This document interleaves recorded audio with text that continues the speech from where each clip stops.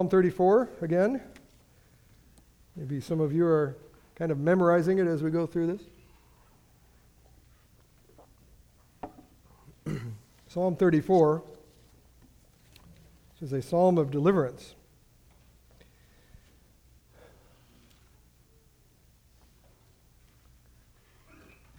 This is the living word of God. A psalm of David when he pretended madness before Abimelech, who drove him away, and he departed. I will bless the Lord at all times. His praise shall continually be in my mouth. My soul shall make its boast in the Lord. The humble shall hear of it and be glad. O magnify the Lord with me, and let us exalt his name together. I sought the Lord, and he heard me, and delivered me from all my fears. They looked to him and were radiant, and their faces were not ashamed. This poor man cried out, and the Lord heard him, and saved him out of all his troubles. The angel of the Lord encamps all around those who fear him, and delivers them. Amen. Well, Psalm 34, as I mentioned, is a psalm of deliverance of the Lord for his people. That is, those who bless him at all times, like we read, who make their boast in him, and who exalt his name. And one of the means of deliverance and the blessing from the Lord are his angels. He is his messengers. And I'm not talking about the wimpy, effeminate angels you see in paintings or children's books. Not talking about them at all. When the world, the word talks about the host of heaven, they're talking about an army. It's an army of mighty angels, more powerful than we can possibly understand or fathom, and who battled the enemy, who are also strong, and those who serve the enemy. So that's what I'm talking about this morning. And we go about our daily business, I think, without a lot of thought about angels, right? We don't think about angels that often, probably. Maybe we do, but we probably don't often think, well, they're encamped around us. I mean, that's a thought to meditate upon. And in that, we are somewhat like Elisha's servant. You remember Elisha's servant in 2 Kings 6? The king of Syria wanted to find out, why are we always getting beat by the, Israelites, or by, the king of Israel? Well, it turns out that the king of Israel always knew his battle plans because Elisha told him, basically. So he was not happy with Elisha. Kind of wanted to get rid of him. And this is what he said in 2 Kings 6. Therefore, he sent, 2 Kings 6, 14 through 17.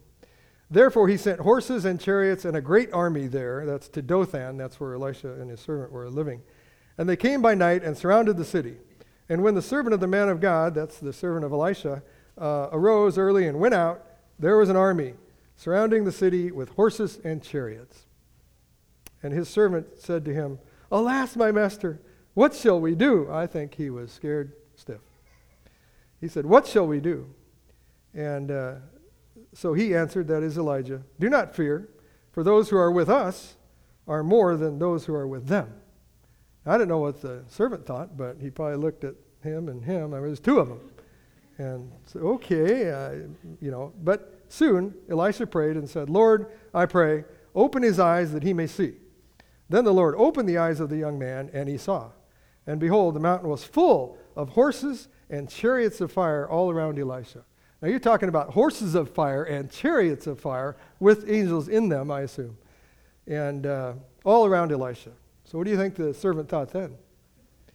I don't think he thought that this earthly army was any match for the heavenly army.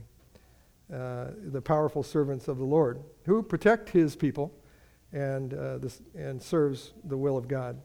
And we also should not fear, like Elisha's servant did, the power of the enemy against us. And we do have a powerful enemy. But those who are with us, even if we don't see them encamped around us, are more than those who are with the enemy. Amen? Let's live that way. In 1 John it says, You are of God, little children, and have overcome them, because he who is in you is greater than he who is in the world.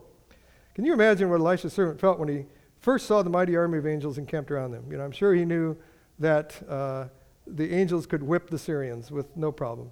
And so I'm pretty sure the fury of the Syrian army was taken away at that point. And so rather than fearing the enemy, he now grew in his fear of the Lord, and so was delivered from his fear of the earthly enemy. That's how we also must do so to be delivered. The angel of the Lord encamps all around those who fear him and delivers them.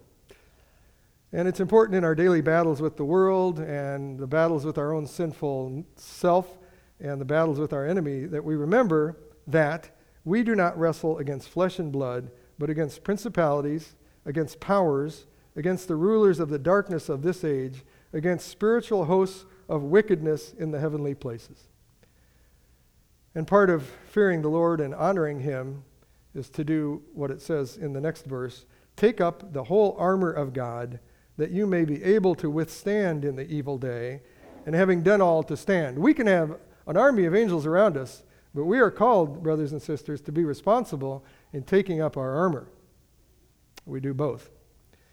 Psalm 34:7 also refers to our covenant angel, that is Jesus Christ. He is the captain of the hosts of heaven. In Joshua 5, it says this, and it came to pass when Joshua was by Jericho that he lifted his eyes and looked, and behold, a man stood opposite him with his sword drawn in his hand. And Joshua went to him and said to him, are you for us or for our adversaries? Wow, how bold was that? Are you for us or for our adversaries? And so he said, that is the angel, no, but or the Lord Jesus Christ actually, no, but as commander of the army of the Lord I have now come. And Joshua fell on his face to the earth and worshipped and said to him, what does my Lord say to his servant? I believe that's what we would do if we saw angels. And then this is how David prayed against his enemies, because he knew also the commander of the army of the Lord. In Psalm 35 he said, let them, that's the enemy, be like chaff before the wind, and let the angel of the Lord chase them. Let their way be dark and slippery, and let the angel of the Lord pursue them. That's the way we should be praying, brothers and sisters, and we can. And may the Lord open our eyes of faith to see more his power and his might, and to rejoice in his host watching over us, his host encamped around us. Now the table of the Lord shows his great love for us and his great power. In love, he sacrificed himself to save us from the just penalty of our sin. And then he rose in power over death and all his and our enemies. The angel of the Lord encamps all around those who fear him and delivers them. Let's fear the Lord of hosts this morning and praise him as we remember his body broken for us and his blood shed for us and the power of his resurrection. Let's pray. O Lord, open the eyes of your servants here to see you, and by your grace work in us by the power of your Spirit to walk by faith, not in fear, to rejoice that the Lord of hosts is with us, and your servant angels are all around us. Forgive us for the fear of man, which is a snare, because he who trusts in you is kept safe. Lord, we praise you for your deliverance through the work of the cross, and rejoice in the power of your resurrection. And we praise you for your deliverance, and pray this in the name of the commander of the army of the Lord, Jesus Christ, our King. Amen.